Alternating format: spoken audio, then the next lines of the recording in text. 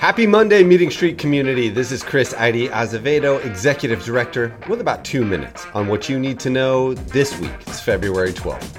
Top news.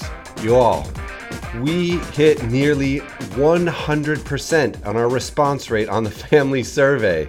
You know that that's nearly impossible to do, but we did it. We're working to determine which class hit 100% first, but certainly the students will have an ice cream party thanks to you.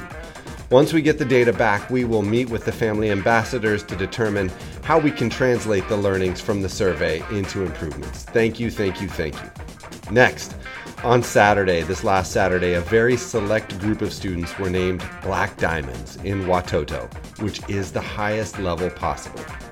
That achievement would certainly not be possible without the contributions and sacrifices of the families who made their student success possible. We are so proud of the students and want to send congratulations to you, the families. Next, this Wednesday is Valentine's Day. Pre-K will have a dance that afternoon. And it's dressed down for pre-K, but for K through 5, it's a normal uniform day. If your student is bringing Valentine cards, please make sure that they're bringing one for everyone in their class. Please also refrain from sending outside food and drinks so we can ensure that our students with food allergies are safe.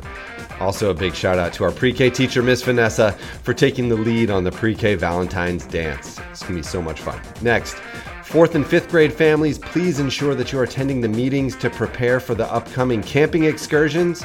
It's critical that you attend and may impact your students' ability to attend the trip. Meeting invitations can be found in class tag. Next Monday is President's Day, and the school will be closed. Please ensure that you have made arrangements for your students' care that day. Next, a reminder to bus riders that snacks that are handed out by the school cannot be eaten on the bus.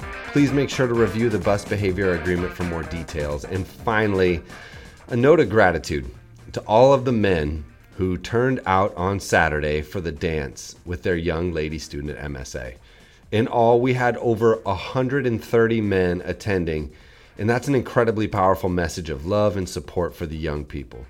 If you haven't seen the pictures yet, make sure to visit our school social media pages. It will make your day. Thank you to the dads, uncles, grandpas, cousins, and everyone else who showed out to make that magic happen for them.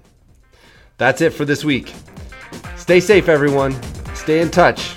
And as always, keep reading books. Sorry about the Super Bowl too, 49ers fans. Maybe it's not too late to become a Seahawks fan. See you soon.